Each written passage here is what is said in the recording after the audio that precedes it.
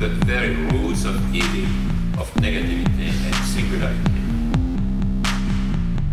including the ultimate form of singularity, which is alchemy, the whole state of things, the pure violence without object anymore. This is the typical violence of information.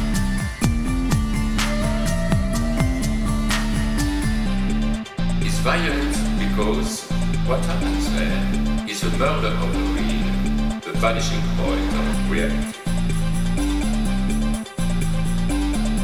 Let's not have a misunderstanding here. Welcome to Podcast, care of Cooper Cherry. Very excited today to have Dr. Andrew Culp join us. Andrew is a media theorist in aesthetics and politics, currently teaching at Cal Arts. He's also an author, been published several times, but we're going to delve today into his book called Dark to Lose. But first, Andrew, thanks so much for taking time out of your Monday morning to come to the podcast. No, thank you so much for having me. I'm really looking forward to this. Absolutely.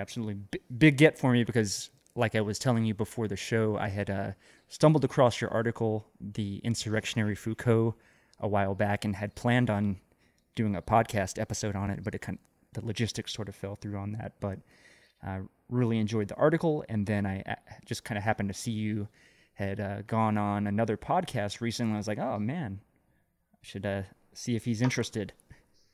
Yeah, absolutely. No, I feel like I've been doing a little podcast tour recently, which is great because the book that often gets the invite was written in 2016, so it's been a little bit. But, they're books, so I think they'll last for a little while.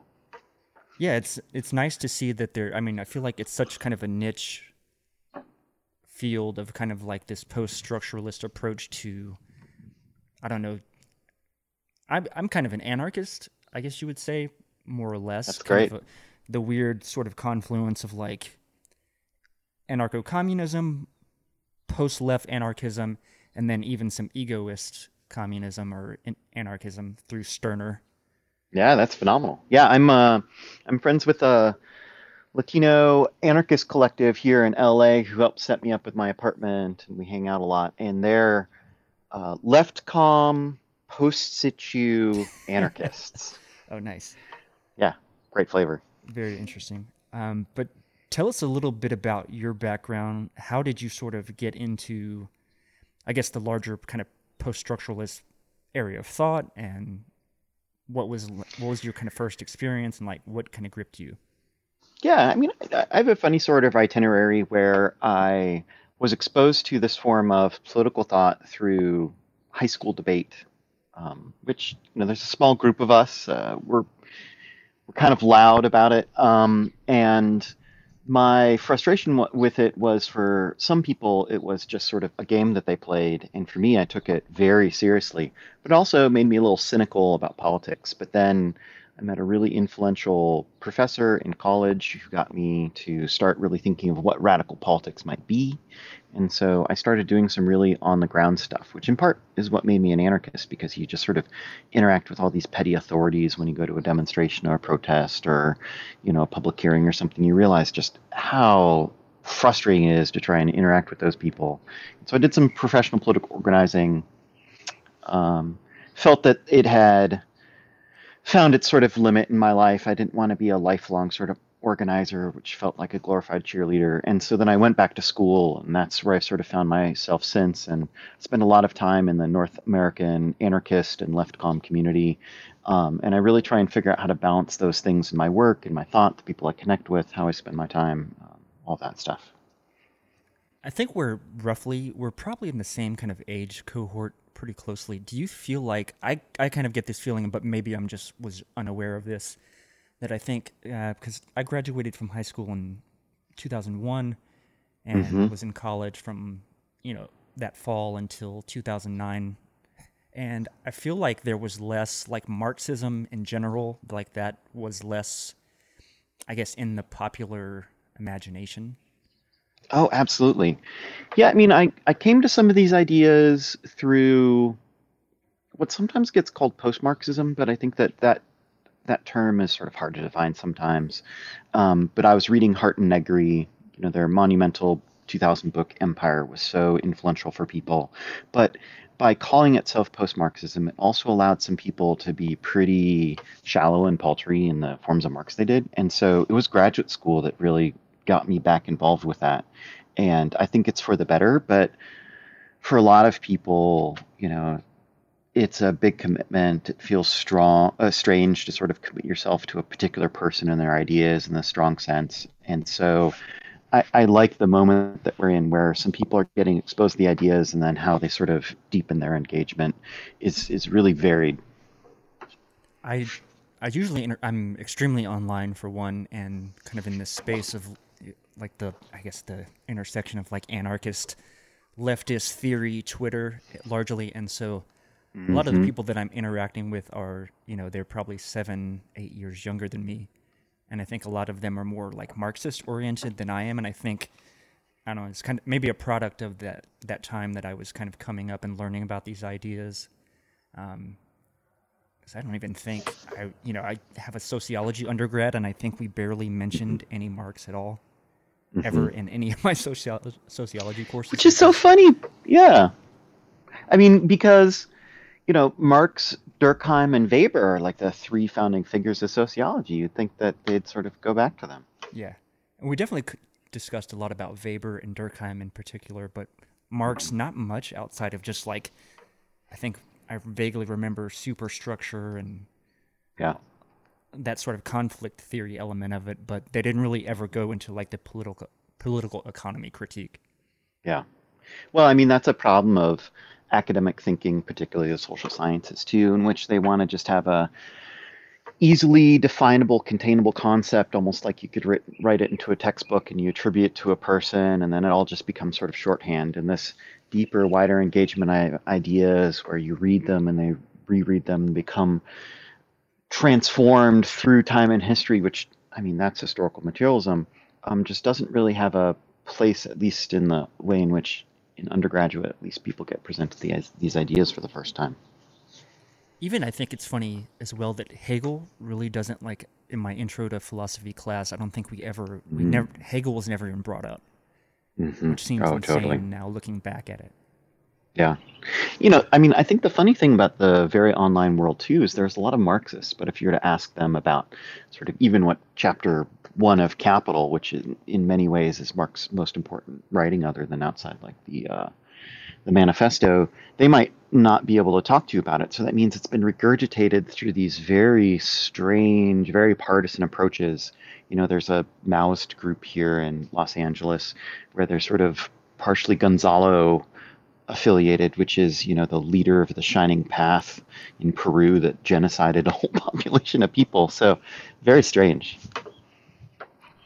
But let's go ahead and we'll jump into Dark Deleuze a little bit. And I just want to read one of these quotes because I really enjoyed this bit here is, "The ultimate task of Dark Deleuze is a modest one, to keep the dream of revolution alive in counter-revolutionary times. The end of this world, the final defeat of the state, and full communism." Just want to give that a hearty hell yeah. Thanks. Yeah. But you kind of structure the book primarily on kind of, I don't know if I want to call them necessarily arguments, but 3 sort of points. One being the sort of canon of joy that celebrates Deleuze as this affirmative thinker of connectivity. Number 2, rehabilitating the destructive force of negativity by cultivating a hatred of this world. And 3, proposing a conspiracy of terms that diverge from the joyous task of creation. Yeah. I mean, some of this allows me to make interventions in this very specific way in how Deleuze is read and understood. But I think that a lot of it to me is connecting to a political task at hand that seems very now for people, and also untimely in the Nietzschean sense of trying to get out of our present and push it towards some other direction. So as someone who's not as acquainted with Deleuze's work as I'd like to be, definitely have Anti-Oedipus and 1,000 Plateaus on my tremendous stack of to-do reading. Talk a little bit about what you mean when you say this sort of canon of joy that's, I guess, ostensibly associated with Deleuze in the kind of popular imagination. Yeah, I mean, the reception of Deleuze is kind of interesting because he means such different things to different people. For geographers, he's a theorist of territory, so the way in which humans, animals, life itself carves out territories, but also undermines territories in order to explore new worlds. For the more literary world, he actually had a series of commentaries on literature, some French, but actually he was really obsessed with American authors like Fitzgerald and a bit Beckett. Um, in and through Guattari, he talks a lot about Kafka. But first and foremost, he's a philosopher trained in the French philosophical tradition, and he helped birth a version of post-structuralism that was more interested in its material dimensions, but not in the sort of crude materialism that you might get in, let's say, Daniel Dennett in the United States, where everything is matter, and so scientifically let's study what that matter is composed in. So a sort of almost a complement to contemporary physics. For him, philosophy always has this reciprocal relation where it's able to draw some from the other forms of thought that are going on from science and art, but also it contributes something to them as well. It shows some of their limitations. It undoes some of the forms of thought that they do. And so there's an image of thought that got consolidated around who is Deleuze and what is his thinking. And it was about this mutation and creation and this transformation, that there's a flow of life, there's a flow of the world, and that every time we try and interact with it or identify it, there's always going to be this sort of underlying mutation and becoming and transformation, which I think is really sort of beautiful, and it comes from a lot of the figures that he draws on, like Henri Bergson. But I think that when you get to the real hard metaphysics or the hard philosophy behind it, I don't think you need that image. I think he provides you tools to keep working and changing and transforming his thought when the situation that we find ourselves is different, too. Like mid-century when he's writing, all the way through the sort of 70s and the 80s, he's seeing a transformation of France to an industrialized society, an urban society, and people fretting over and concerned about, the assembly line and cars and people being stacked on top of each other. But we're in a much more sort of like cyberpunk information society in which it's not the assembly line anymore, it's something else. And he has a late essay in which he tries to sort of unravel some of these terms. It's called The Postscript on Societies and Control, in which he says we're moving past Foucault's disciplinary societies to something else. Maybe it coincides with his biopolitical turn. Perhaps it involves some other elements. And he almost retrospectively looks back at his old work and says, wow, maybe I wasn't critical enough. Maybe we need to be even more ambitious about rethinking where we are today. And I mean, am I right in thinking that the rhizome, and you go into this a bit in the book, but is that maybe the I guess sort of central idea that's attached to this kind of this idea of connectivity in Deleuze? Oh, sure. Yeah, I mean, so in a broad sense, his political work with Guattari is often described as molecular. So for them, they think that when you look at, let's say, an organism or even a thing, that when you look at it from a large scale as a single self-contained object, they call it the molar level, a term they take from both biology and chemistry.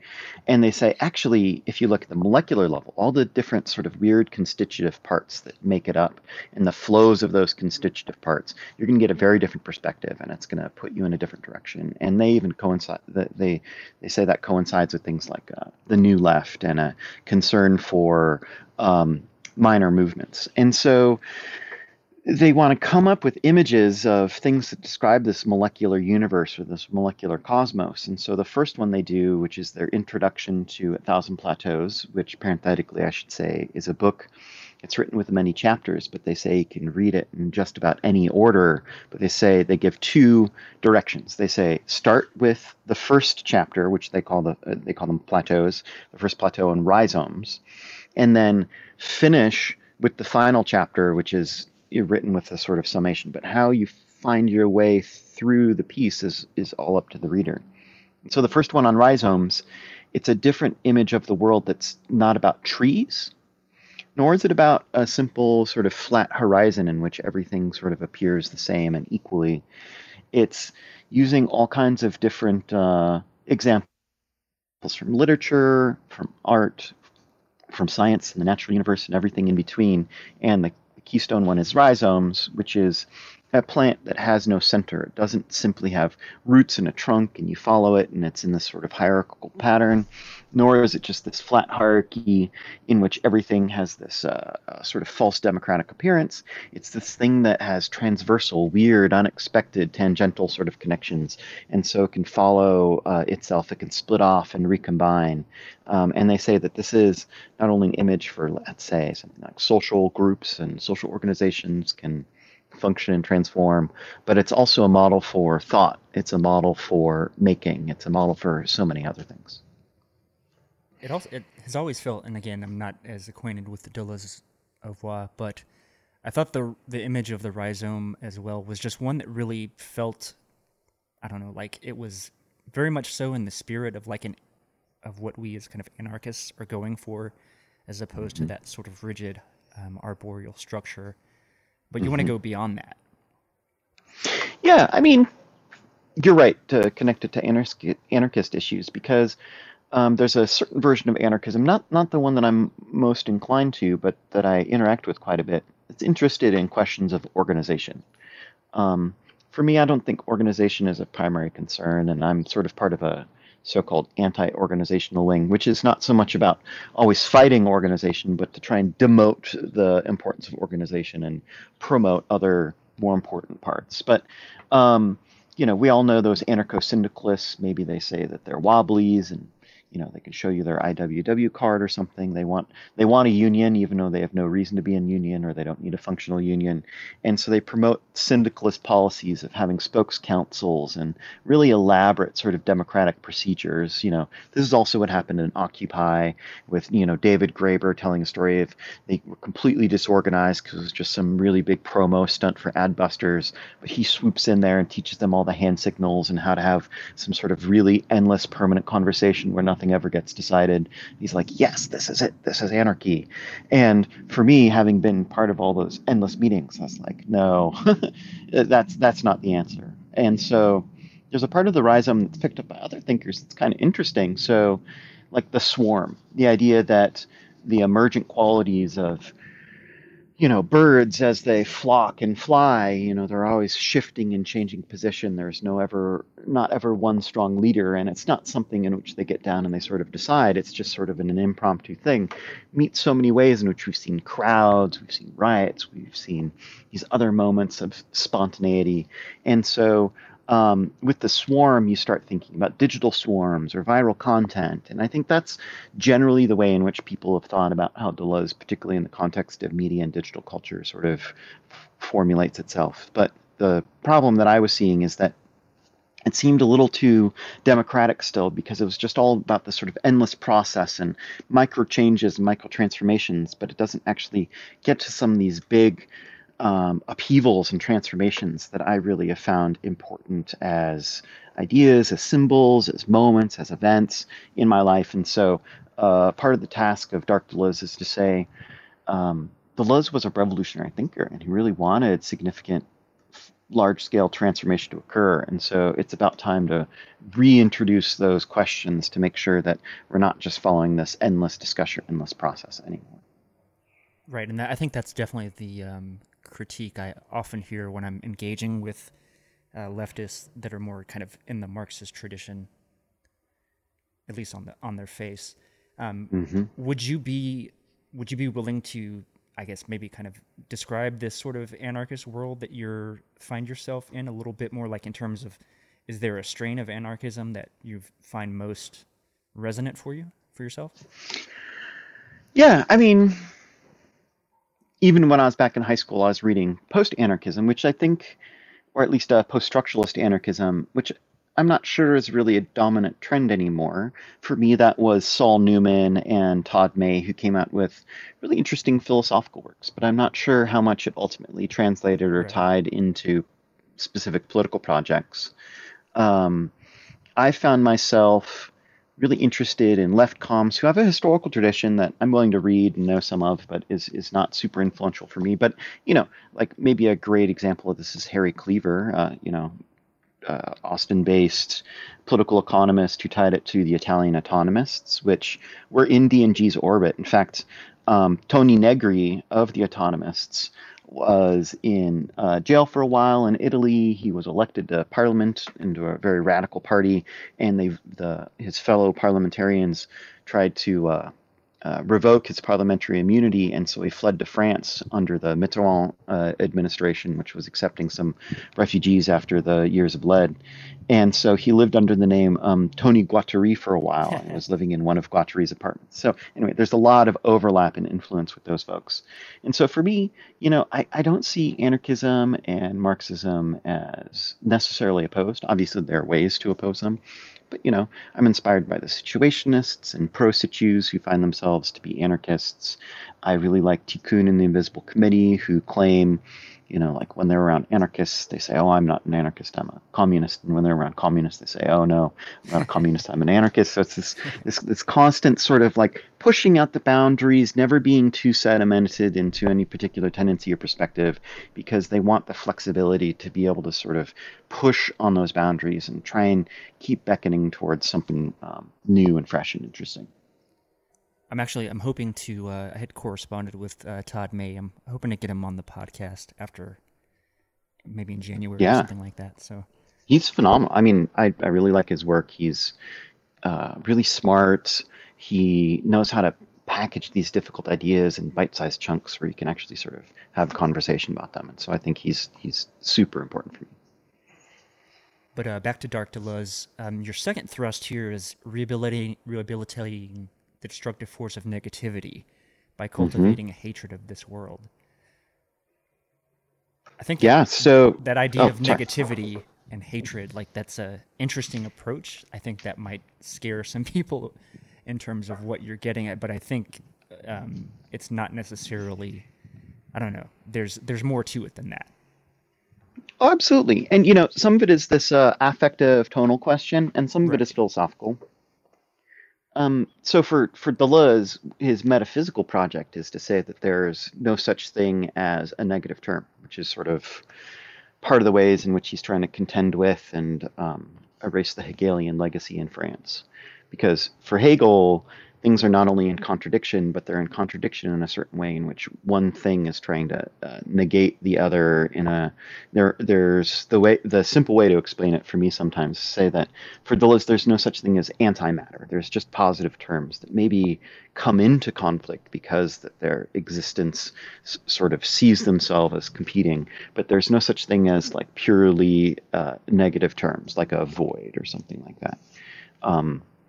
And so for him, there's a bit of a ethical project that he builds out of that because of the way in which he reads Spinoza, who also provides that link for him. But I think that very easily it leads to this sort of attempt to have a happy, joyous, like don't criticize. He's sometimes leveraged as a figure of post-critique, which I find terrible. And then this idea that I don't need any negativity in my life. I'm only going to affirm good things, and I'm just going to ignore or put aside bad things, which, of course, is a simplification. But there are these people who have simplified him in this way.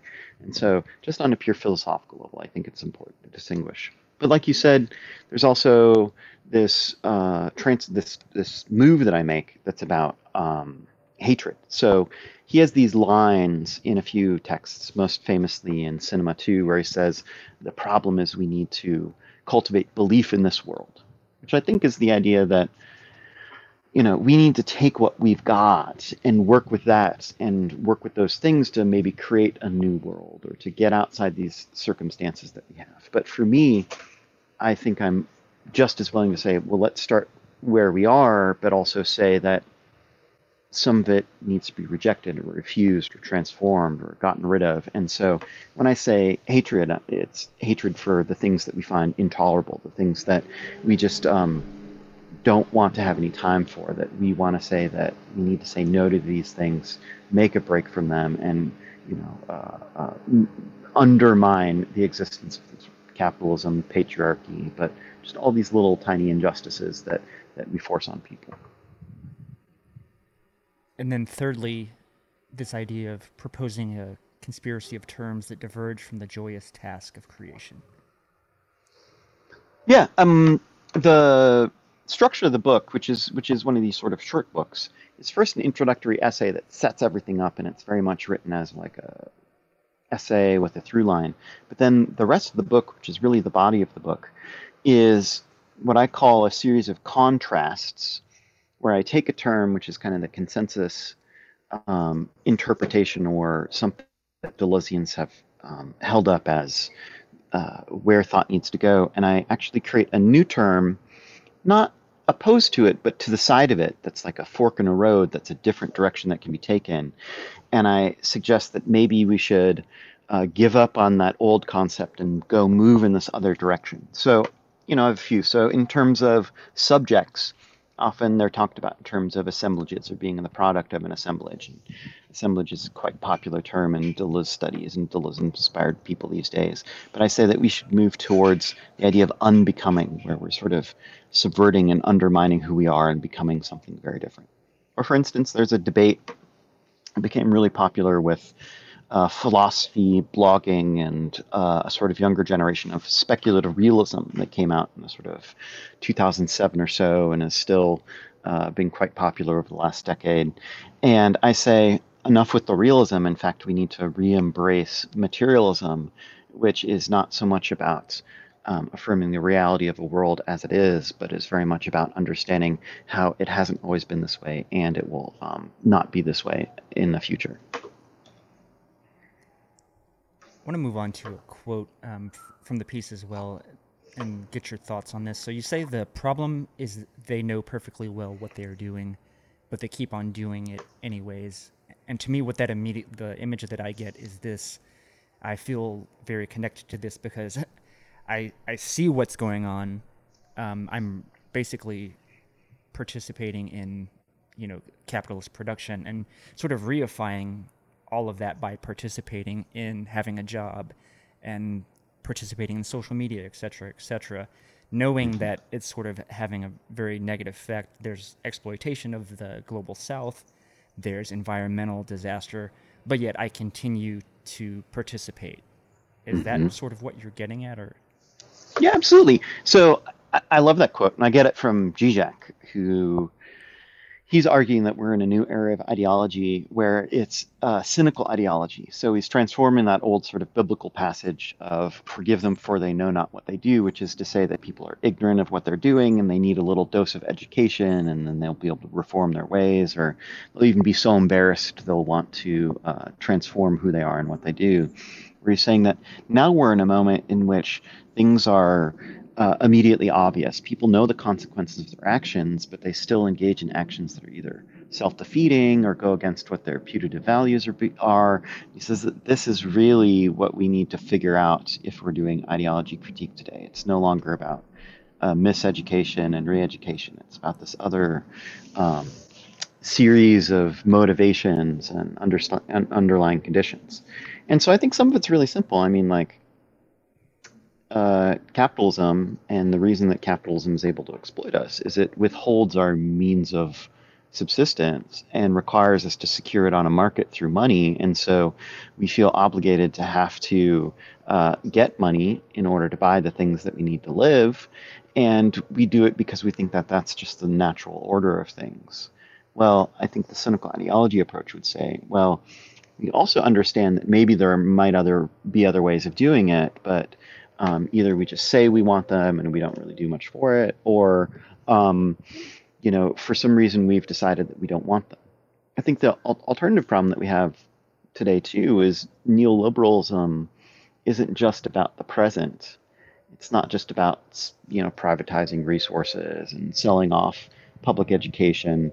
It's about laying bets on certain futures and investing in certain futures being inevitable and necessary, and other ones being depotentiated and seen as scary or not possible. And we saw this with the 2008 financial crisis, in which the banks, which were a future that we're deeply invested in looked like they were going to fail, and they were said to be too big to fail. And so the government decided to bail them out to reboot that future rather than to explore other options, even though the political economic situation appeared as if this was the perfect opportunity for something else to emerge.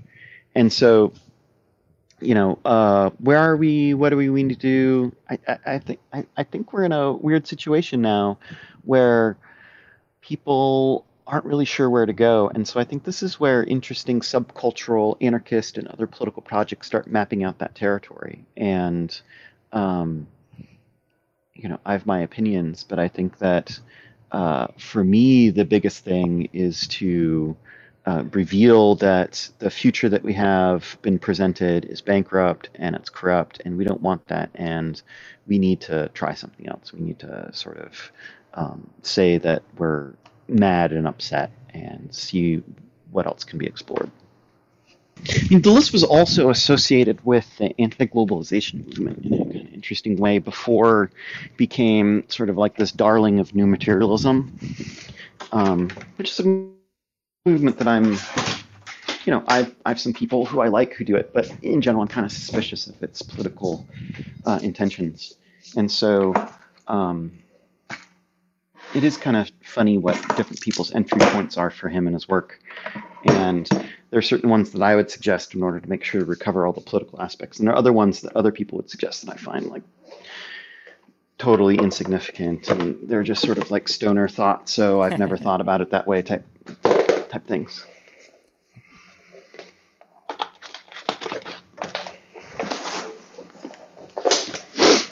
Okay, I'm set up inside now, so this should be better. All right, cool.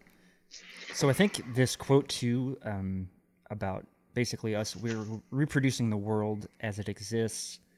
That's where that element of the hatred, I think, steps in. And I think you go into this a bit later on in the book, but I just want to kind of put a footnote there, and delve back into a little bit where you sort of talk about the connectivity. And I'll just quote here: "The first step is to acknowledge that the unbridled optimism for connection has failed." And you can sort of see this, and your vision of this is the internet and how connectivity definitely failed us. And I mean, I remember I was in grad school really from like 2007, 2009, and what the optimism was. Okay, look, this sort of Web 2.0 was going to be this really great democratizing force and really flatten out some of the hierarchies within capital, as naively as that seems looking back on it. But that's definitely, at the time, I thought, okay, there's potential here. But it doesn't seem to have. It's really been, I guess, reintegrated within the systems of control more so than anything. Absolutely. So I think this is the key gambit of Deleuze and Guattari's work, especially in Anti-Oedipus. I think it's posed very clearly. And then in Thousand Plateaus, it gets sort of complicated a bit.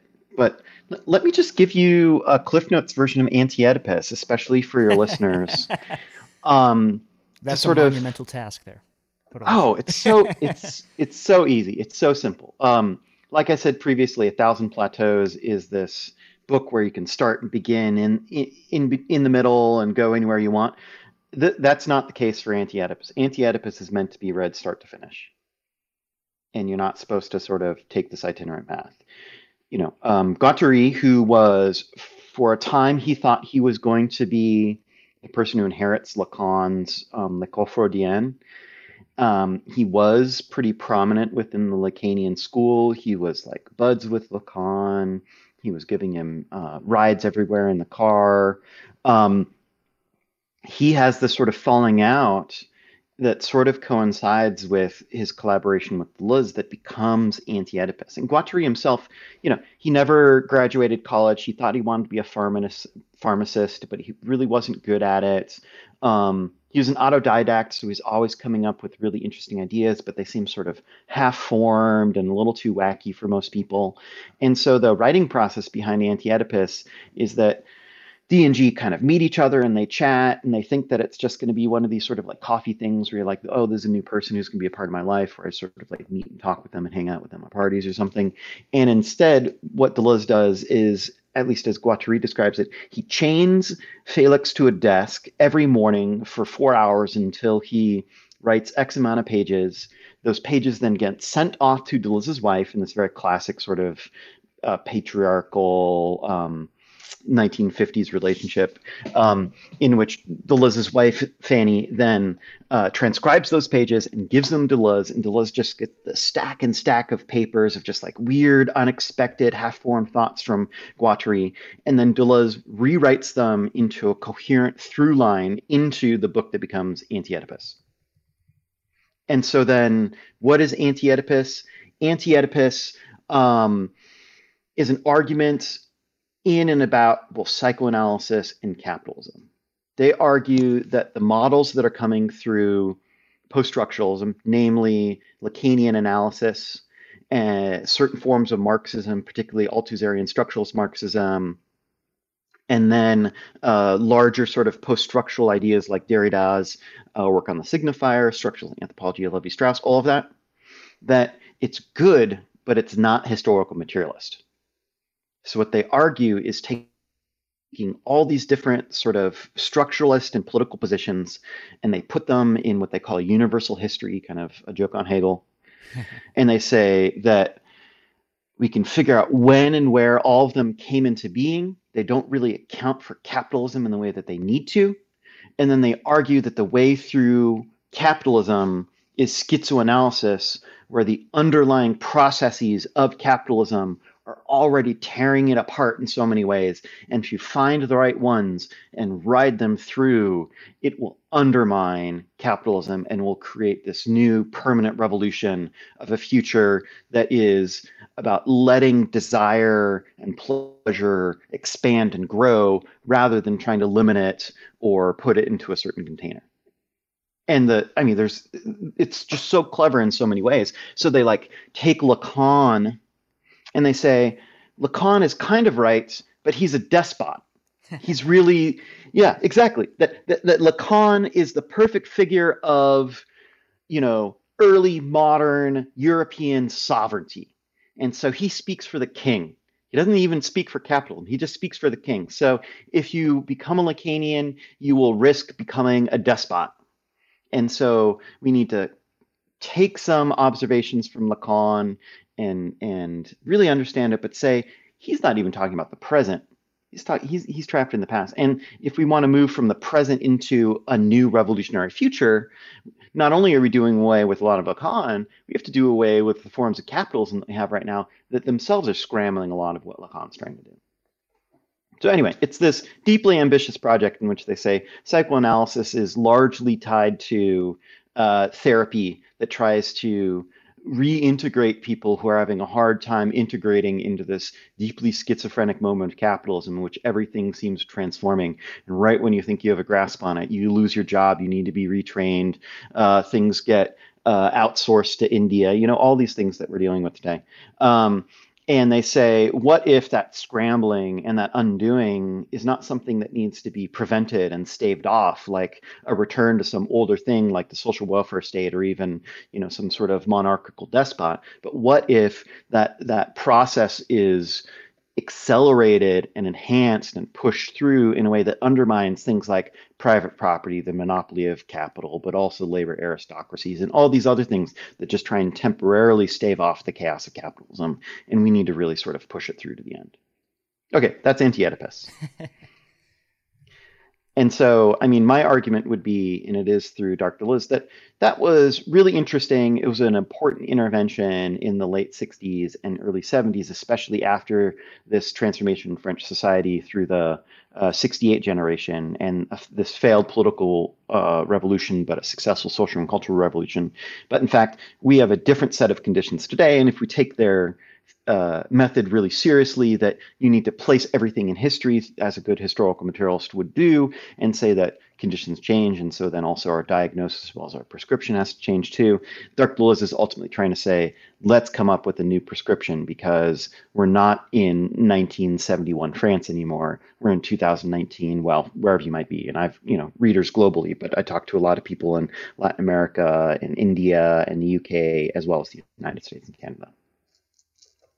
So, just back to I remember reading that Lacan kind of tried to ruin Guattari's career after the publication of Anti-Oedipus. Oh, yeah. Well, he tried to ruin it before it a little bit too. I mean, so he was sort of like doggedly pursuing Guattari and being like, tell me about the book, tell me about this book, tell me about this project that you're working on. And that he had tried to undermine an early essay that Guattari had written. He was going to publish it, I think, in Levi-Strauss's journal or another sort of like, contemporaries. And he said, oh, well, don't publish it with them, publish with me, for one of the journals that he ran. And so Guattari pulled his piece from this other journal where it's going to be published, and then Lacan never publishes it. So, the guy had a certain personality, and sometimes it really worked for Guattari, but sometimes, it didn't. I think that the image of the monarchy, I think, definitely is very apt for Lacan. Mm-hmm. The more you learn about this kind of personal life, especially. Oh, yeah. And I'm sure you've seen this too, but there's that really amazing moment in which a situationist interrupts his lecture. Oh, wow. Have you seen it? It's on YouTube. It's a Guattari lecture or Lacan? A Lacan lecture. Oh, nice. I'll have to check that out. When people ask me about reading Lacan, I'm like, you need to understand that Lacan was all about esotericness for esotericness' sake. I mean, he thought it was really essential for therapy for the patient not to know what the analyst was doing. But you can tell it's also about this like very masculine version of French culture too. So you look at him lecturing, and not only does he have the big Freudian cigar, but he also has that huge coiffed hair. He has that, what would you call it? Like a scarf or a handkerchief coming out of his shirt. I mean, he is in so many ways like a dandy or a hipster, and really trying to sort of create multiple forms of appearance to really sort of bolster who he is and what it is. And, those lecture halls, they're just full of people just wrapped with attention, being like, oh, the master, he has all of these words that we just need to hear every single one. And so it's just hilarious when the situationist comes in, because he just blows up the whole scene. That sounds amazing. I've also heard that, I think you kind of went into this a little bit, that Guattari was really the one with the most out there ideas. And yeah, I mean, he's an autodidact. I picked up a copy of Chaosmosis to check that out, just because that's what I enjoy. It's like I want to have the most kind of out there experience or encounter the works that are really pushing the envelope in terms of thought. So I'm really excited to dig into that.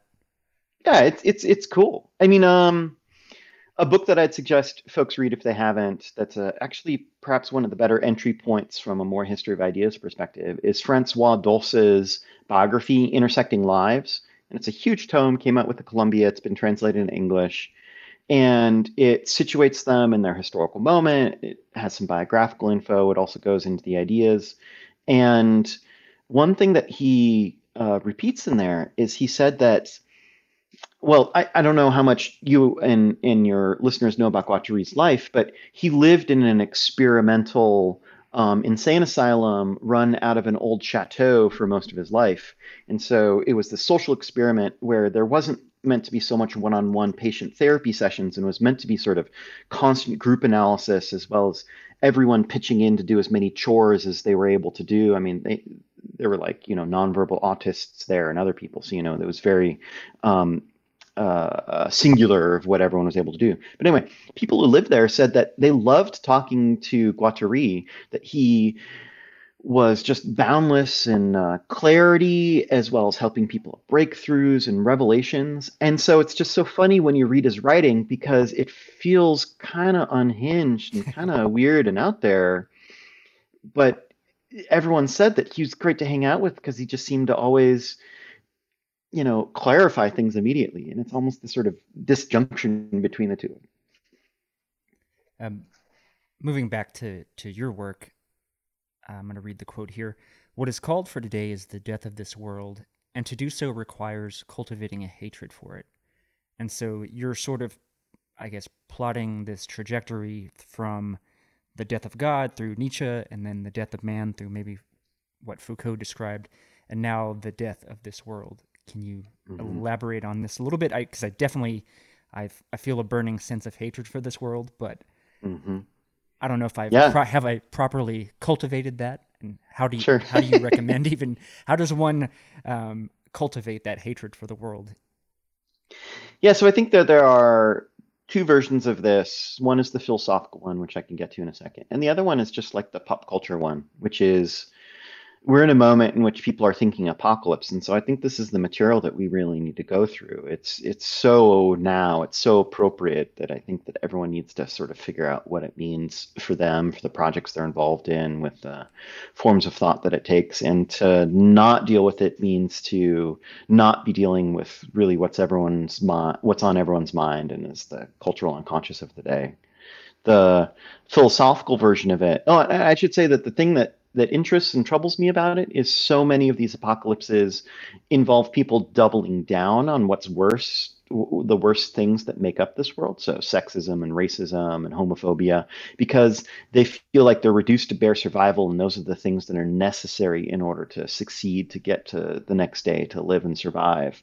And I would probably argue the opposite is hopefully the case, that we realize that those are the things that are holding us back. And then if we are sort of reduced to mere survival, it gives us an opportunity to actually fundamentally undermine all of those things that we've naturalized and take for granted. But the philosophical version of it, you're absolutely right. I mean, I can't claim credit as being the first person to come up with this. I actually take it from Greg Flackman's amazing book on Deleuze called Fabulation. And in it, he mentions very quickly what he calls three deaths. First, the death of God, which I think most people are at least passingly familiar with, comes from Nietzsche. He says, we've killed God, but not everyone's realized it yet, which is to say that we used to take religion as both the cause and the meaning for the world. So, why do we do this? Because it's what religion and God tells us to say so. And why did this happen? It's because it was in God's plan. And I suppose that still exists for some people. But by and large, people have ceded a lot of that territory to things like natural science or the natural world. And we've come up with other reasons and causes. So then the second one is death of the human. I mean, I think that Foucault and others in the mid-century come up with a great idea of that humans, at least for now, once we give up on God, still become obsessed with humans and what does it mean to be human, and these sort of moral quandaries that humans find themselves in as being the stuff of inquiry and thought and speculation. And so Foucault says, well, maybe we need to get rid of that. Maybe we need to come out the other side. Maybe it's not going to be an enduring way of thinking. So that's kind of what postmodernism does. I mean, there's some ways in which it comes through the back door when we start thinking about cyborgs, but machines and computers and a foreclosing and eclipsing of the human, that's sort of on deck here. Like Dylan Trigg and versions of horror and the alien and apocalypse studies, I think, are doing quite a good job of this. So then that takes us to where we are now, which is this question of the death of this world. And so I think that we need to contend with the idea that the world as we know it is not sustainable, and then it's going to change and transform. I think that climate scientists, for instance, don't really seem persuasive to a certain group of the population, because all they're saying is, well, our living habitat is under threat. And they don't tell us why we need or want our living habitat, other than in very sort of clinical descriptions of, well, don't you like the world as it is right now?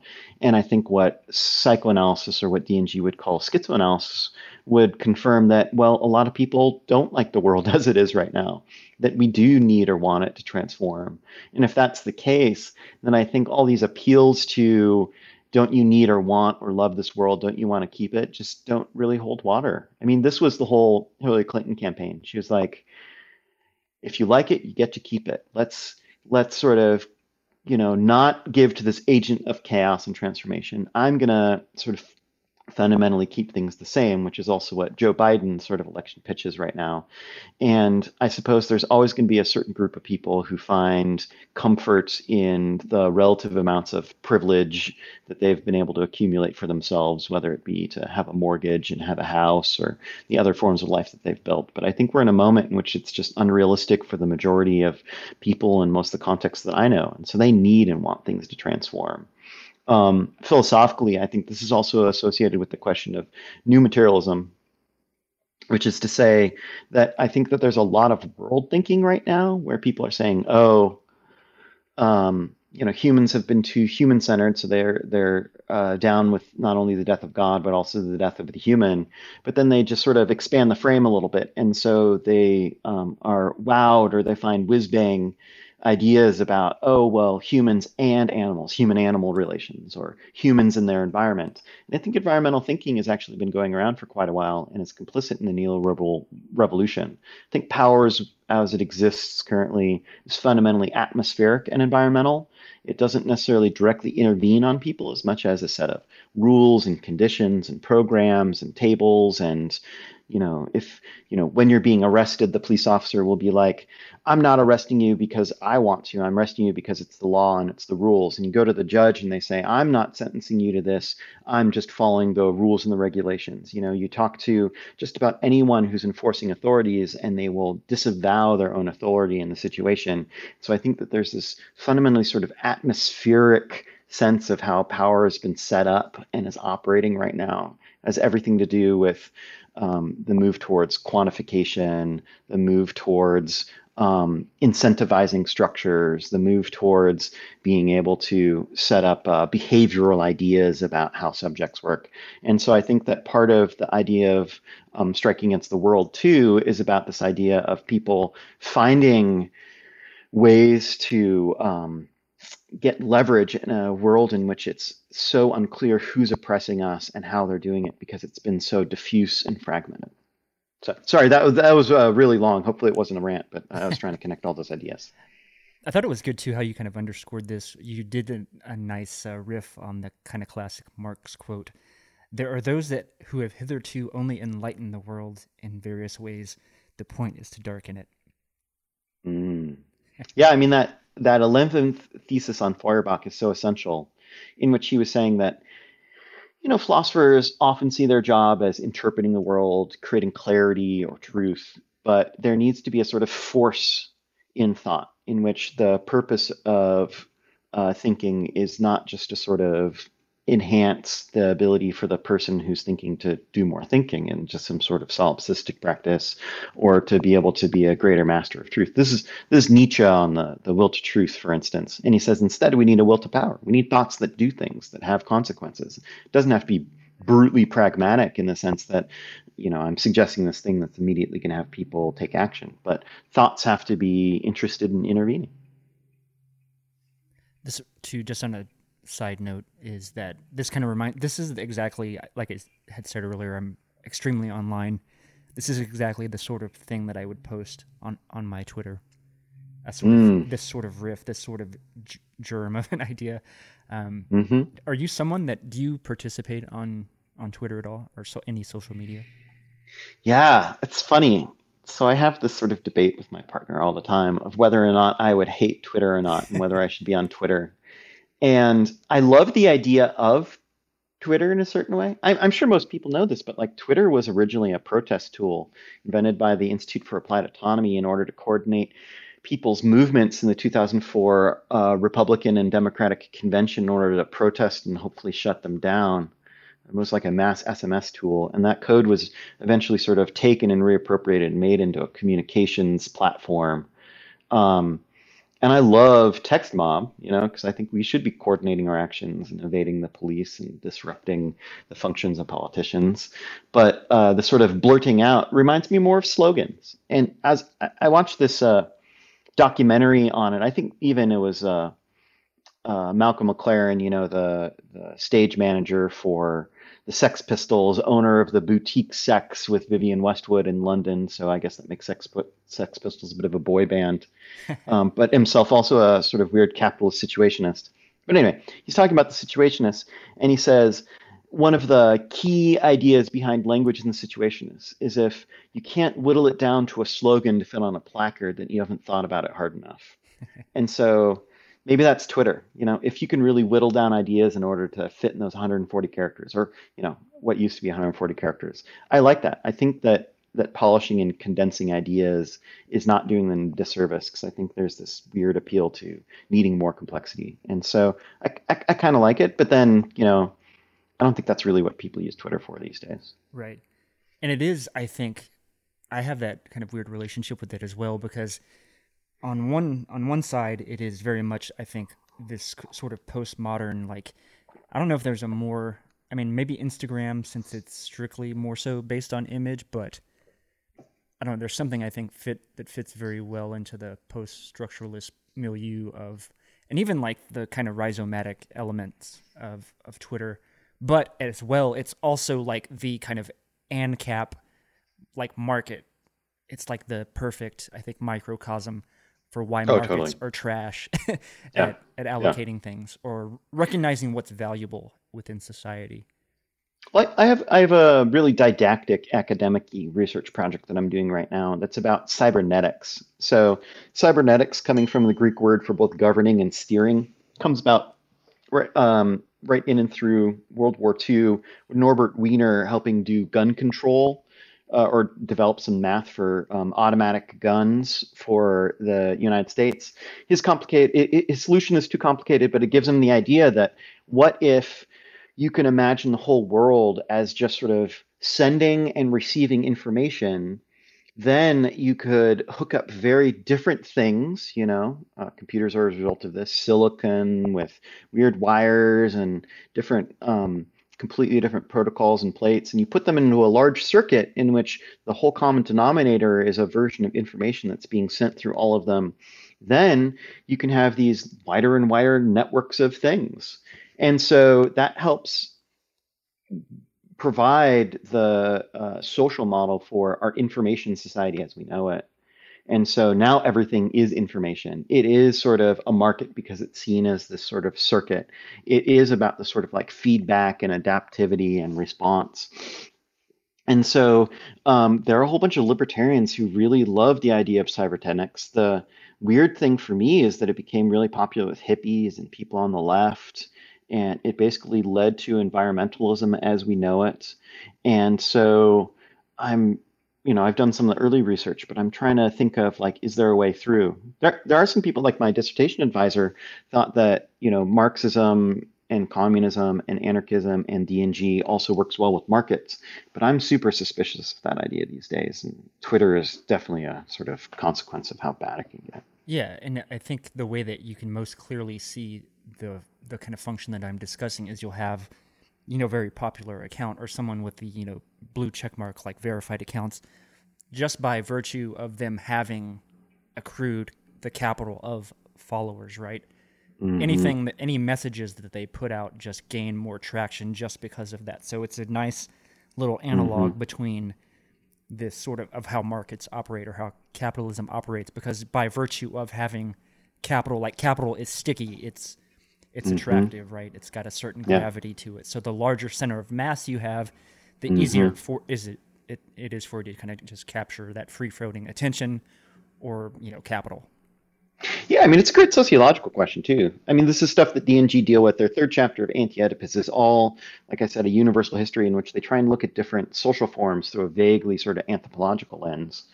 And so right now there's an accumulative logic to things like Twitter, but it's different than the assembly line, which would be a version of mass society, in which people are largely the same. I mean, there's some leaders or paragons of it, but it doesn't have the same market logic that we have today. There's this really weird network logic that we have. Whereas like one thing that they say is they don't prefer societies without a state, which is to say humans in a different form than they were even before leaders and hoarding emerged. But there are interesting social dynamics that go through them. They worked with this anthropologist, Pierre Clost, who wrote Society Against the State, to look at the ways in which war was used to prevent hoarding as well as accumulation of power, where if one group accumulated a little too much power, then people would wage war on them in order to disperse or to centrifugally sort of spin off their version of power. So there are always these sort of almost like networks. And the other one is this exchange practice called potlatch, in which people would gain social standing by showing that they could give away things, almost like the contemporary version of philanthropy. And so it meant that the people who had temporarily hoarded or accumulated the most stuff were always actually getting rid of it. And so it wasn't leading to a concentration of material wealth. They were temporarily gaining social status by showing that they could give it away to the poorest person, but then obviously that dissipates over time. And so once again, it's this constant sort of circulation of people getting rid of things. But like, how could that exist on Twitter, right? I mean, like, how could people with the blue checks and tons of followers just like symbolically always get rid of those followers so then other people could pop up in the midst? That would be cool, but that's just not, it's not how it's set up. Yeah. I mean, the closest thing you would have to that is there is this thing called the Follower Friday, where you would sort of try to boost the signal of maybe your accounts that don't have the following that you do, ones that you enjoy and so forth. So you can kind of boost that signal, but that's not exactly the same thing. Yeah. I mean, wouldn't it be great if like every Friday Twitter celebrated the accounts with the most followers, but then reset their count to 0 again? Like, that would really be kind of what the Clostrian potlatch would be like. Yeah. I've actually had this idea of doing, because I enjoy posting so much, just because the randomness of it, and I just do this very stream of consciousness style. But I've often thought of, what if we had the World Series of posting, and it's basically you start out with each party starts out with a fresh account and sees how much engagement they could create within like a specific, maybe an hour, 30 minutes, something like that. Yeah, and I think that, you know, the interesting thing about these experiments is that there's so much greater capacity of what can be done experimentally that just won't happen on these platforms because they're capitalist. They want to ultimately appeal to people who are going to give them money, people want to be satisfied over time. And so that's kind of one of my arguments in the book too, that right now, even people who are thinking politically often think in terms of reproduction. So not just how you do something once and then it's gone and then you have to come up with a new way of doing it, but how can you do it now and over, and questions of scalability. This is also what led people to think about, you know, UBI and other forms of like blueprinting what the future should look like. But you know, we're in a position where we don't need to defend the reproduction of a lot of things. You know, why have to bear the burden of running the new society when we haven't been given the need or the responsibility to? We can just take pot shots from the outside and do one-offs and come up with completely radically different experimental approaches. I mean, maybe I'm showing too much about teaching in art school, but that this is really what outsiders and radicals and anarchists are allowed to do. So we don't need to get tied up in elaborate process. It's absolutely unnecessary. I think we need to be much more creative and think about production that will never lead to reproduction.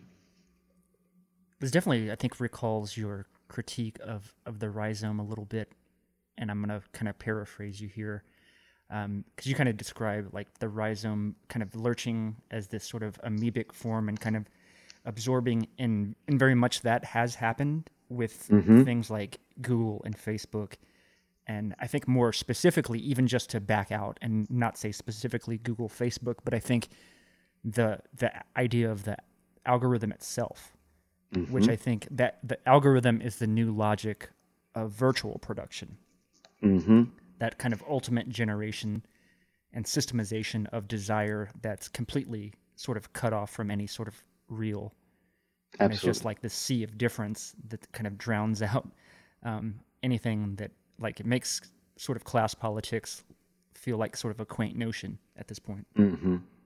Yeah, I mean, one of the big attempts of connecting post-structuralism to politics, especially in the American or Anglophone context in the late 20th century, was to say it was the politics of difference. And so the idea was that difference was somehow asymmetric from the way in which statecraft was done. And so difference was more open-ended or more agile or more flexible than the state. And we would then be superior in some sort of showdown or conflict or agonism that would happen with the state. But here's the thing: capitalism is incredibly agile and is willing to engage in difference. The bet of Anti-Oedipus is that anti-capitalists and communists could out-difference capitalism. And I think that this is also the case with questions of the rhizome. You know, if capitalism is rhizomatic, and it certainly is, I mean, just go walk into any Walmart or major store like that and just see how diverse the group of people who are there, who are shopping there. If the left can't be more diverse than, you know, a Walmart, then it's not doing it right. And so I think that one way to do it is try and be more rhizomatic than capital. But one of the terms I introduce here that shows up in a number of my other work comes from Galloway and Thacker, in which they say you also need a formal asymmetry. So if you find out that your enemy has one logic and they're playing according to certain rules, instead of trying to play by those same rules and do it better, you should figure out a different logic that isn't directly in contradiction, but that is actually sideways from it, that gives you certain sort of tactical and strategic exploitations and vulnerabilities of the logic that your enemy has, and then use that until it gets sort of co-opted or reconfigured. And so, you know, if you look at the history of military doctrine for like the US, for instance, initially networks are really great with guerrilla warfare and fighters against the US government, but then as it starts engaging in counterinsurgency operations during the War on Terror, they become network-centric as well. And so if we're trying to overcome or beat the network or the rhizome, we need to come up with something that is even more interesting or works according to a different set of principles that opens up new sort of exploits and vulnerabilities. See, I have this sort of Lacanian formulation of, like I said, this kind of where commodities are virtual and they're digital, so they're unlimited. And so what capitalism can do is it can continually, until, you know, really ad infinitum, just create new desires that really have no grounding within the physical realm at whatsoever, so that you're sort of wind up being stuck in this virtual zone where there's no way out. There's no escape from this kind of circular logic of it. Well, there's split in the same way in which Lacan wants to talk about the subject, in which the desire may be infinite in its virtual or symbolic content, but what it's able to deliver is always limited. You know, I listened to your Todd McGowan episode, which is fantastic, and he said, you know, he loves the can of Coke because he doesn't want all the Coke. It necessarily needs to be limited so you can get your bite-size portion of it, and so then it can be temporarily satisfied, but that you want to sort of go for more after the desire grows again. And I think that the wager for DNG is to try and make it infinite in all dimensions, to really get beyond notions of scarcity and limitation. And you know, this is difficult for some people on the left who are, let's say, austerity socialists, who thought that the problem with capitalism is that it's too excessive and that we need to be more responsible with our spending, and some sort of public bargain negotiated through the state is going to allot us all of what our responsible consumption accounts are going to be. But I'm very much about the sort of situationist, Bataillean, excessive left, where for us it needs to be about luxury, it needs to be about beyond account. It needs to be unemployed and freely unreserved. And if we haven't figured out how to do that within the material constraints of the world that we're existing in, it means that we just haven't figured it out enough. It doesn't mean that we need to just sort of go back to a notion of tightening our belts and scarcity. That kind of goes in the direction, I think, of your answer here to the rhizome is unfolding. You've got a great quote here as well that I'll read. A communism worthy of its name pushes unfolding to its limits. And I think that's kind of what you're getting at, right? Am I reading that correctly? Absolutely. You know, the versions of communism that we've been given through the 20th century were really just perverted forms of state socialism I really like Herbert Marcuse's critique of the Soviet experiment. He did it in the late 50s, I think, and actually taught himself enough Russian in order to read original source documents. And what he claims is that not only was the Soviet experiment through Stalin a exercise in productionism, which is to say that it saw itself as trying to industrially produce in a better and more efficient way, excuse me, than the capitalist countries. And so then ultimately it would win by outproducing the capitalists who, don't coordinate their activity. And so they produce paltry consumer goods that really aren't good for anything. But it also means that you have firms that are undermining and fighting each other. And that if they're able to plan the economy, then they might be able to succeed. Okay, so that's one version of it. But he says the worst part of it is that it created a social and ethical system in which the virtuous citizens and subjects of Russia themselves were seen as producers, and that is such an impoverishment of what it means to be a human subject that it set them up to fail. And that's absolutely something that I see. Like, communism is not that we are more efficient. It doesn't mean that we're better organized. I don't think it's because we're a better realization of the social good in the way in which we root out perverts or antisocials, which is what a lot of socialists have often done, like Cuba right after the revolution threw all their gays and queers in camps for a while.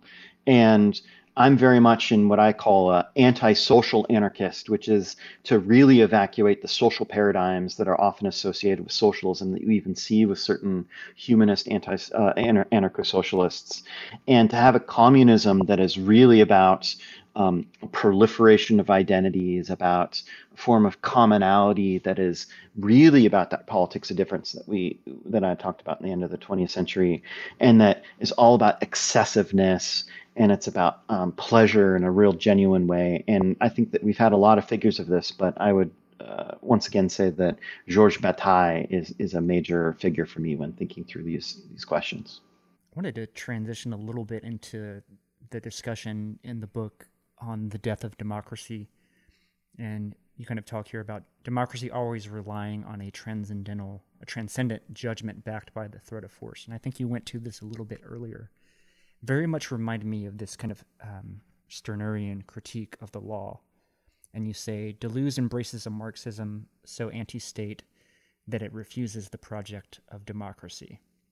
Now, to liberals in the audience, this is a very scary, alarmist, so this rings bells, right? But I think this is more of a rhetorical move. Or tell us a little bit about what you mean with the death of democracy. Democracy is one of the biggest sacred cows of the present, and I have no idea why people are so wedded to the idea. It is such an abject failure, and the things that it delivers us, particularly the forms of representative democracy that we have today, are just not even close to what the initial promises were, let alone any type of social system people would want to live in. I mean, we live in a plutocratic democracy in which obviously the vast majority of decisions are made to satisfy a small group of rich elites. But in so many ways, this is how it's always been. If you go back to the original Athenian democracy, it was a small group of land-owning, largely sort of hand-picked by kinship men. Certainly no women would be there in the as part of the demos, who would be a part of these democratic discussions. Foreigners were not a part of it, as well as slaves and people who lived in people's homes. So really, it was just this patriarchal group of a limited group of the male heads of household in order to make decisions for everybody else, which, if you look at it, is more or less what we have today as well. Perhaps even more sort of stilted and rarefied.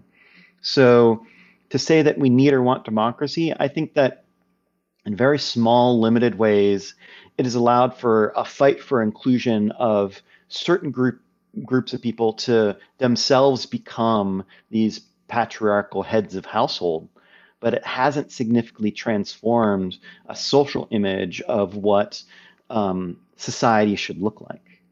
And so I think that we need to get rid of the versions of democracy, not only the real ones that we actually exist in, but the ones that we've been promised. Deleuze himself would agree with this. With Guattari in What is Philosophy, he argues that the recent models of democracy that have been proposed in philosophy, such as endless conversations, the idea of a dialogue between two people, really are just what the democracy was, which is a hegemonic consensus of a group of people who see each other as peers who don't even have the time of day for everybody else, and that they themselves don't really see much in it. And so they instead appeal to utopian anti-capitalism that is about an undermining of those things and a creation of what they call a new people and a new earth, which is to say a new idea of what it means for people coming together as a group to constitute themselves on completely new, different ideas and principles, and a new earth, which is to say the world around them, like what they consider to be the constitutive elements of a way of life, as well as its connection with all other ways of life. And so communism, I think, is what that is for me. It means an abolition of property. It means an end of a class system. And it's probably sort of post-commodity as we know it too. The exact character that it takes isn't sort of something that I spend a lot of time on, but it does mean that it can't exist within a state. Even Lenin himself admitted it in like the State and Revolution. He says that communism is what happens when the state withers away. And so communism is my end goal, and I think that it should be others too. It doesn't mean that we'd be satisfied with that sort of communism, but I don't think democracy will ever deliver it to us. And I think all of the big figures in anarchism has always said this, you know, the putative quote for Emma Goldman that she herself didn't actually say, but that, you know, if she can't dance, it's not her revolution, but also that if voting ever changed anything, they'd make it illegal. There's no way in which communism will ever be voted into existence. And so I think it's a very wrong way to pursue too much democracy. And I think that we need to pursue some reformism along the way in order to make our lives livable, but we shouldn't really spend much time or put much investment in it. Exactly. And I really enjoy this quote as well, that I think what you just described sort of flows into is our communism is nothing but the conspiracy of communism against ontology. It is the conspiracy to destroy the factory of production. As a conspiracy, communism is a war machine that turns the auto-productive processes of the real into weapons for destroying any project built on metaphysical consistency. Which I thought definitely reminded me a lot of Stirner and his kind of critique of fixed ideas, but I thought that was a pretty hell yeah kind of quote. Yeah, I mean, late 19th century has all kinds of these conspiratorial figures. I mean, you have Ravachol, you have Auguste Blanqui and his sort of conspiracy of communists. You have the Russian nihilists. You have the whole string of early 20th century assassinations of royal sovereigns. You have the Banot gang. These are all people who I consider super important figures in the history of anarchism. And I don't think it matches what our contemporary moment is. But I think our contemporary moment, I mean, I'm not going to promote these figures in a sense that I think people need to find their own orientation to it. And I'm not sort of calling to violence.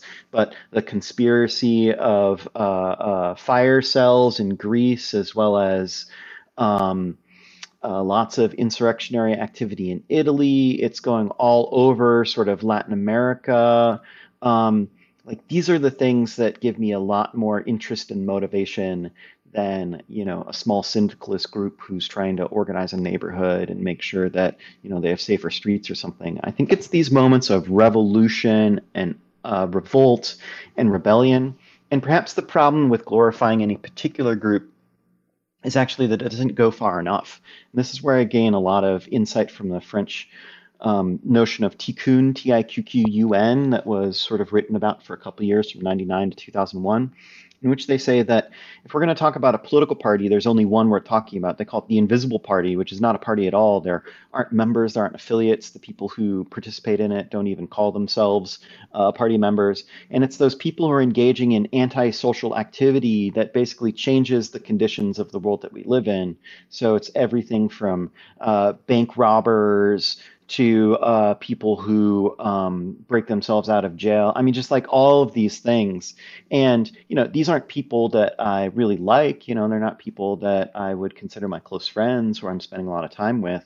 But I think those are the elements of the undoing of the society that we have as we know it. And they're going to be the essential agents of what creates this new world. And I think that our politics is how to figure out to be in relationship to these people. Obviously, we shouldn't constitute ourselves as a gang.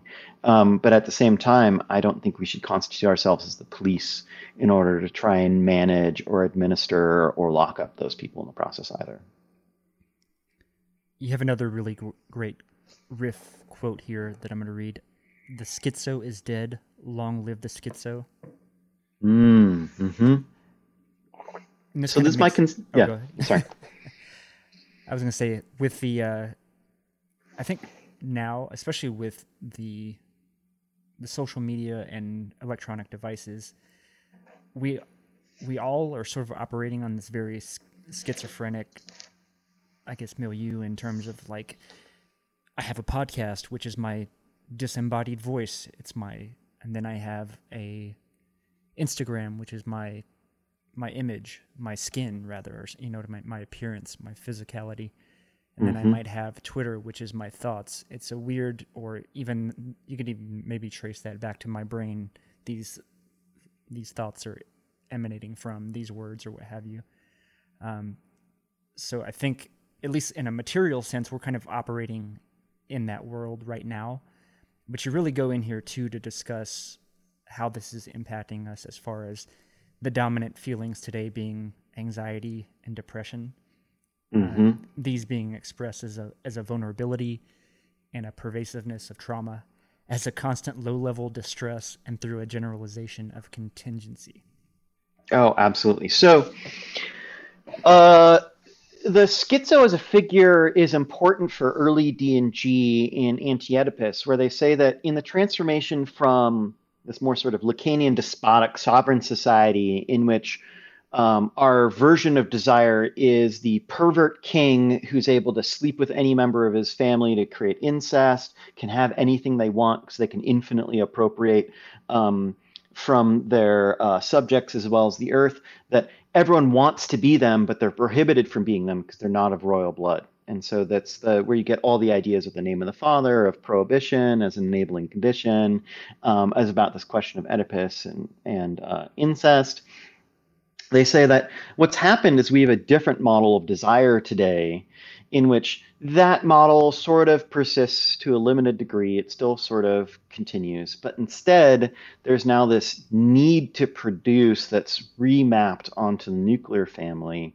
And that meaning is ultimately produced not by some sort of sovereign figure who is the state, who is the universe, but instead it's the commodity or the product or even money itself. And so that's a transition from the qualitative meaning of an individual figure at the center of the cosmos to money, which is ultimately empty.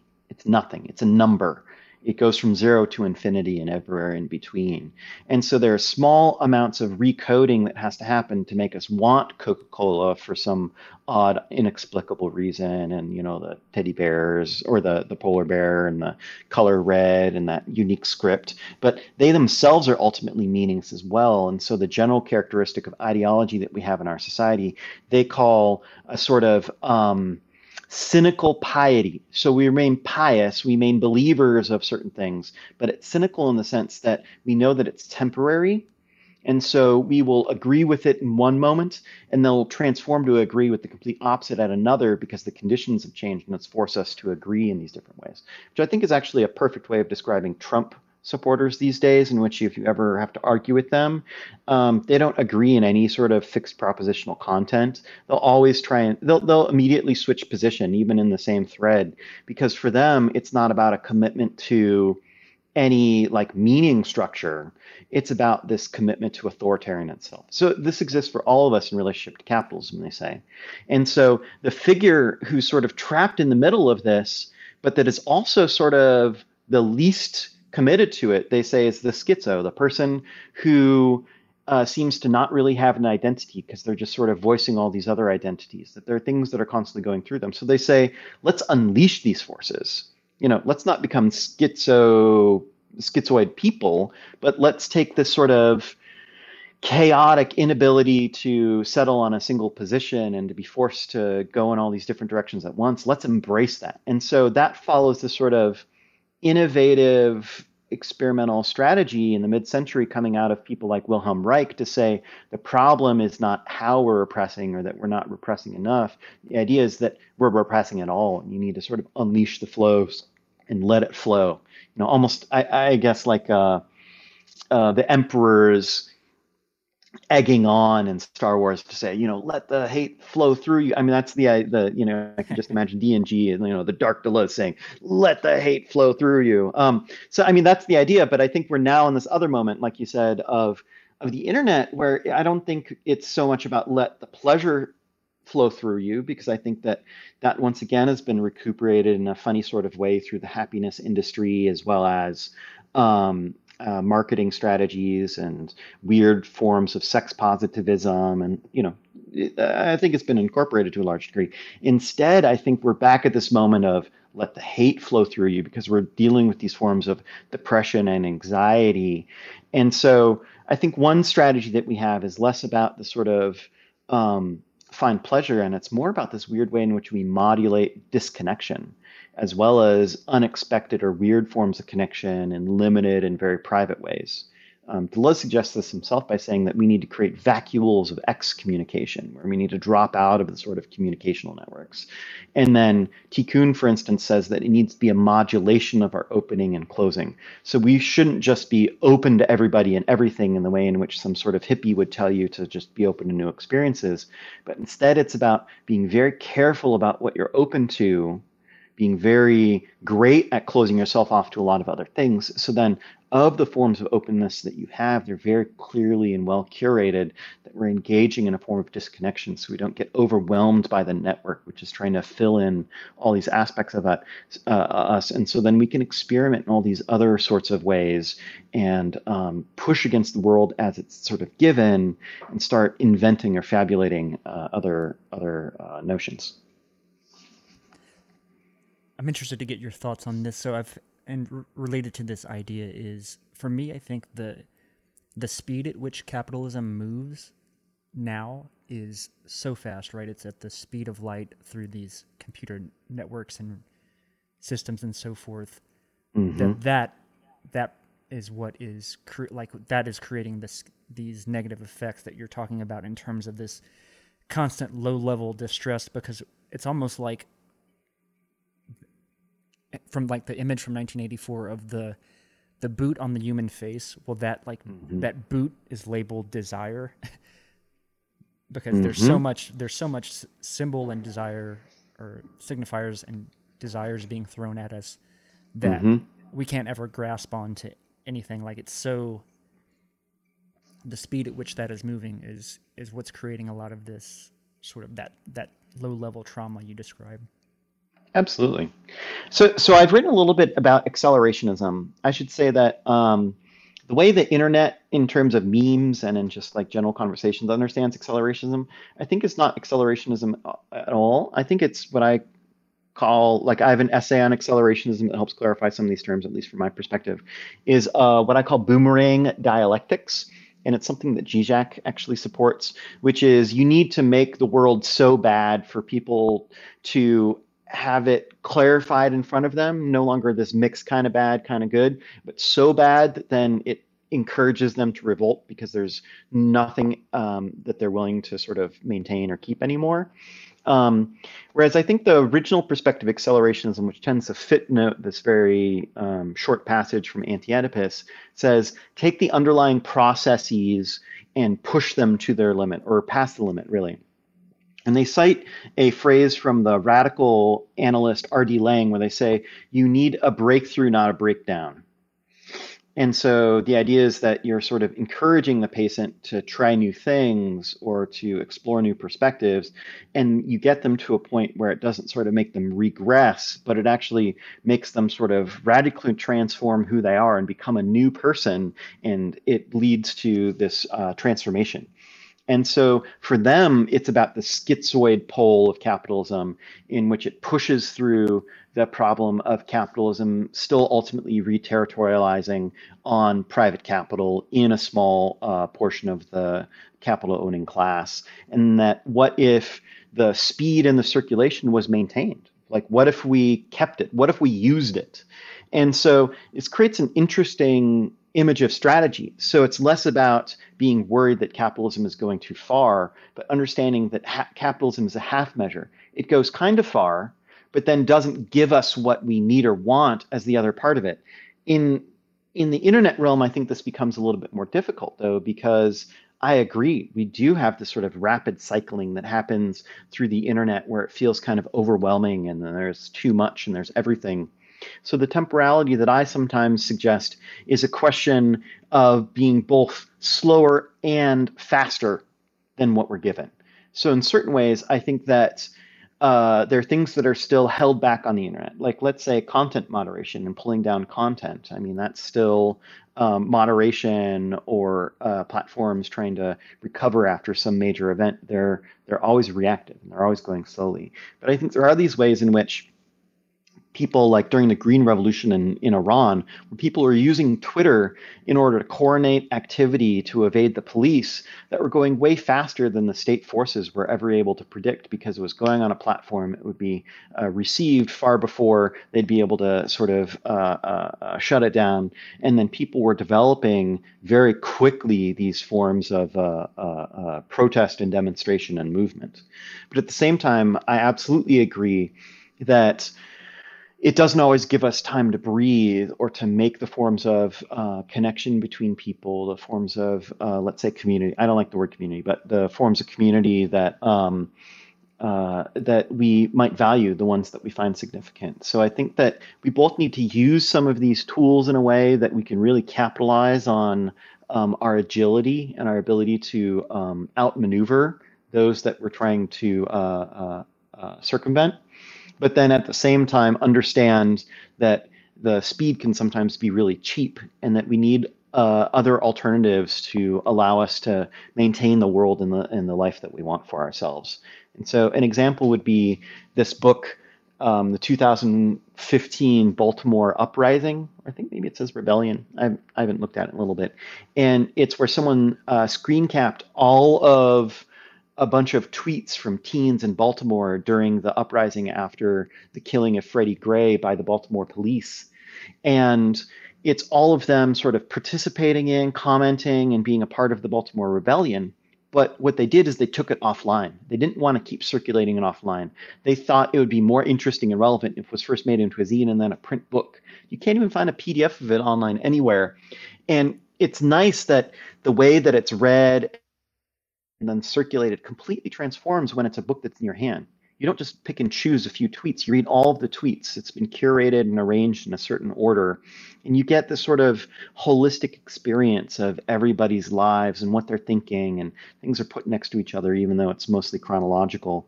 And I think that that is the type of experiment that it calls for when we're thinking of these eccentric rhythms that are different than the ones that are given to us. That, yes, people will be tweeting, but then you can also take it offline and put it in this other form and create a new life out of it. That's really interesting. I'll have to delve into that.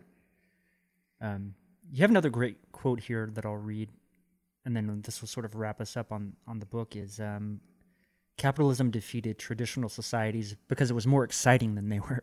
But now there is something more exciting than capitalism itself, its destruction. And I think this really resonates now with what you see going on, in Lebanon and Chile and Algeria and any number of places that aren't really getting that much attention. But it feels like maybe that's where we are at this point. Yeah, so I get this from this experimental art documentary, well, not documentary, art film called Get Rid of Yourself by Bernadette Corporation. And I like it, though I have a few friends in my life who always chide me when I quote it and use it because they don't really like the milieu that it comes out of, and they think it's kind of cheap and tries to be more than and better than what it really is. But like you, I love that quote. I think it's so phenomenal because it shows that the way to actually, if we're attentive to the psychic dimensions of capitalism, the way to defeat it is not to be moralistic and say that it's led us astray and let's get back to real American values. It's about creating something more interesting and more exciting because that's what capitalism says that it offers. And so, like you say, around the globe, there's so many places that didn't even get the American consumer experience that was sold to the populace as the reason that we should be working these crazy hours for so little pay. And so they were given the promise, it was never delivered or is partially delivered. And it's time for something exciting and fun and different. And the first part of that is the dismantling of capitalism. That doesn't have to be the sort of like boring or long drawn out bureaucratic or democratic process. You know, it happens in these moments of excess, in these moments of releasing frustration, in these moments of experimenting and trying different things. I'd say that the most important events in my life were where I was at some sort of political event where things suddenly started not going according to plan. And that meant that the police and the other authorities there didn't know what was coming. And that was it. I mean, that's where moments of potential and possibility finally seemed to start opening, and the air was electric. And you knew that even it sort of got contained eventually, usually by liberals who try and, put you back on a path of process or tell you that the wrong people are taking action or something, that in those electrifying moments, you knew that this is finally one of those rare moments where something can happen, where something could change. And I think that's it. I think that everything that I chase is trying to come back to those moments and recreate it in thought, in writing, in school, in the classroom, when I'm meeting with friends, in the social spaces that I'm a part of. And I think that that's really what the project of Dark Doulas is. Oh, that's a great summation. Great way to wrap things up for us.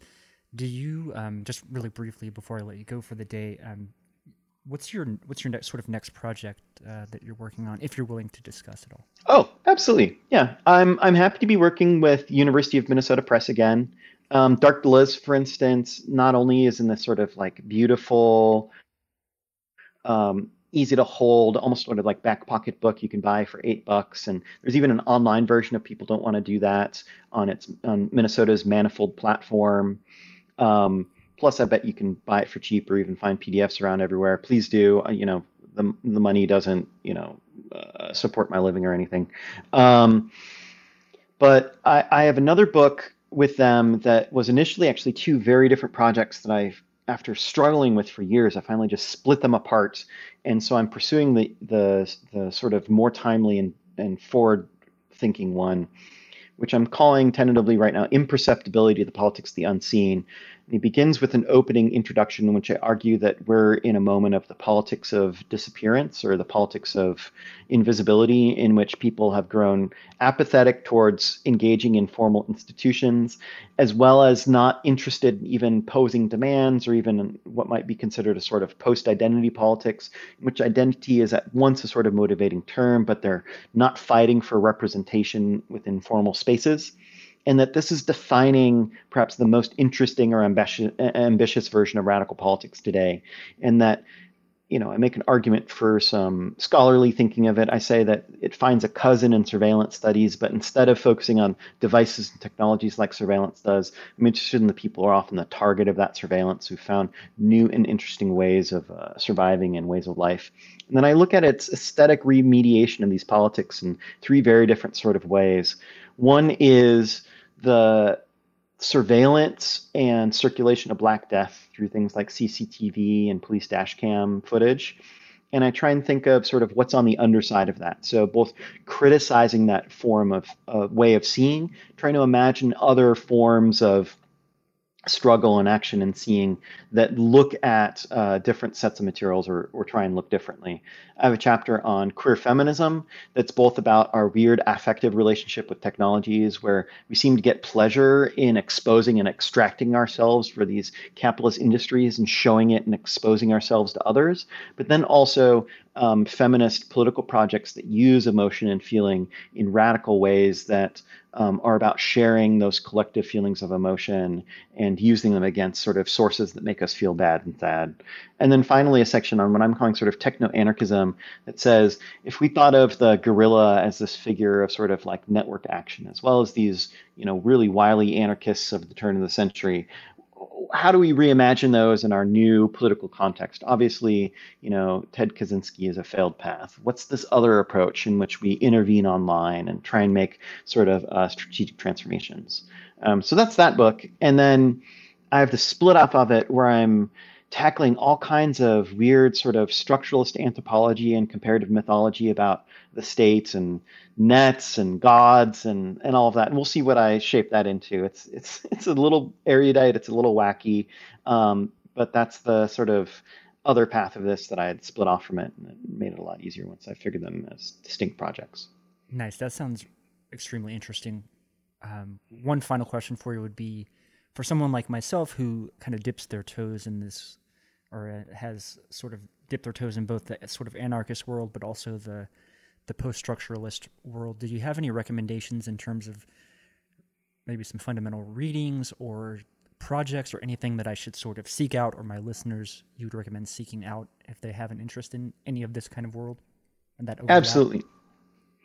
So the first two that I'll suggest are presses run by anarchists who are right at this intersection, and they're just pumping out tons of really interesting, great material. So one is called No New Ideas, and they run a Tumblr, and on their Tumblr are just links to things that they've helped translate or promote. I think that's phenomenal. Another project is called Ill Will Editions, and they're Chicago, Berlin based, and they're once again sort of promoting a lot of this material. Connected to them kind of is the Italian insurrectionary anarchist tradition, which I'd suggest that people just kind of look up. They've had really interesting, important texts for a long time. They often come through the United States through Little Black Cart. I know that in some ways, Little Black Cart has become a persona non grata with certain folks. I would say look past those really stupid, probably kind of internet-y type disputes and just read the material and form an opinion for yourself. There's some stuff that they publish that I find absolutely, idiotic and not even worth recycling. But there are other things there that are really amazing that people need to be reading. I'd say within the left communist tradition as well, EndNotes is kind of a journal that a lot of people read. I like those folks. There's a sort of a version of it that comes out of the region for me that is actually my preferred one. The project is called Ediciones Inéditos, like in Spanish, inedited editions. I think that's probably one of the premier projects working with that, as well as a journal kind of associated with them that works in the Chinese context called Chuang. And then, the older version of all this is like Wolfie Landstreicher and Killing King Abacus and sort of this late 90s insurrectionary stuff. If people want to read Deleuze, which I like, but it's a very partial sort of thing, I would begin with Negotiations, which is a collection of essays. I think that they're all short enough and they're sort of more sort of samples, and you can figure out where you'd want to go with it. There's also a piece called Dialogues that he did with Claire Parnay. There's Dialogues 1 and Dialogues 2. Dialogues 2 is just a re-editing and a more substantial version of Dialogues 1. So don't worry, dipping into Dialogues 2 if you've missed anything. Dialogues 2 is really where you start. As well as some interviews that he did with Claire that were put on DVD, but I think those are sort of surface. You'll figure out where you want to go from there. He also did there's a collection of his essays, Desert Islands, which is pretty good, which once again sort of gives you a different sort of idea of the smaller things and know where to go from there, as well as some stuff he did on literature called Essays Critical and Clinical, which once again I think is just like a really great sort of beginning. You'll be able to find your feet after that. Yeah, that's probably good. That's probably even too much. It's a good list. I like it. But Andrew, thanks so much again for joining me on the podcast. I really, really appreciate it. It's awesome to have you on and have someone that I've like read an article from actually be on the podcast. I think that's probably a first, actually. So phenomenal. It's been such a pleasure. And hopefully I didn't monologue too much. no, not at all. Not at all. Like I said, I'm a little bit out of my depth when it comes to Deleuze, so it was good to have your expertise and just help me kind of fill in the gaps a little bit. Cool. But I will let you get on with the rest of your day, sir. The very roots of healing, of negativity and singularity, including the ultimate form of singularity, which is the whole state of things, the pure violence without object anymore. This is the typical violence of information.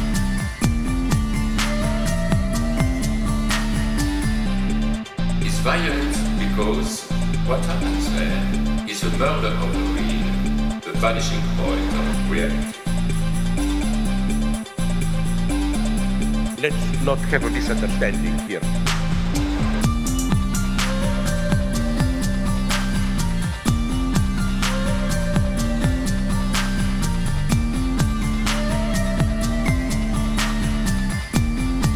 What I meant is the following. With nothing left but recycled, whitewashed, lobotomized people, as in Clockwork Orange.